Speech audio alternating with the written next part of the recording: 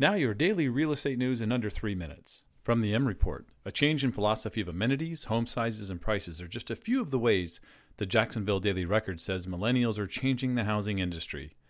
We are seeing the size of new homes trend down, said David Cobb, regional director with Metro Study, which provides research, expertise, and analysis to support strategic business decisions at the local, regional, and national market level of the residential construction, real estate, and housing market.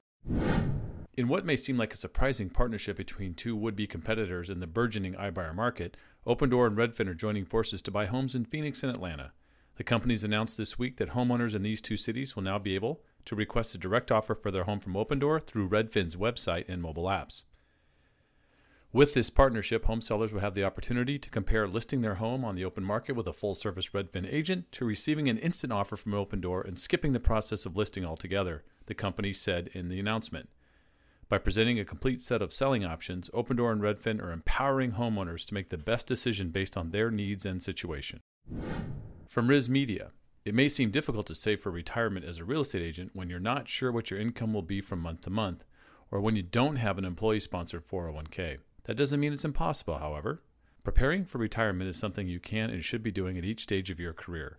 Here are some retirement saving strategies that you can review and implement into your personal financial plan. From NAR, Realtors Property Resource, a nationwide data platform and a wholly owned subsidiary of the National Association of Realtors, has introduced mailing labels as a new feature within its array of products and programs exclusively for realtors.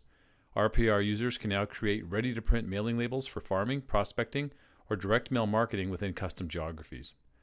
Through a targeted outreach program, RPR met with MLS CEOs and user focus groups to solicit input to help RPR provide additional value to agents and brokers, says Emily Line, RPR Vice President of Member Experience. Mailing labels came up consistently in these conversations, coinciding with user feedback from other RPR channels and social media, where the number one requested feature has been the ability to create mailing labels. We've listened, and we're excited to deliver this new capability to our users. That's your daily news wrap-up. Remember, the source links to the articles can be found in the show notes at dailyrenews.com.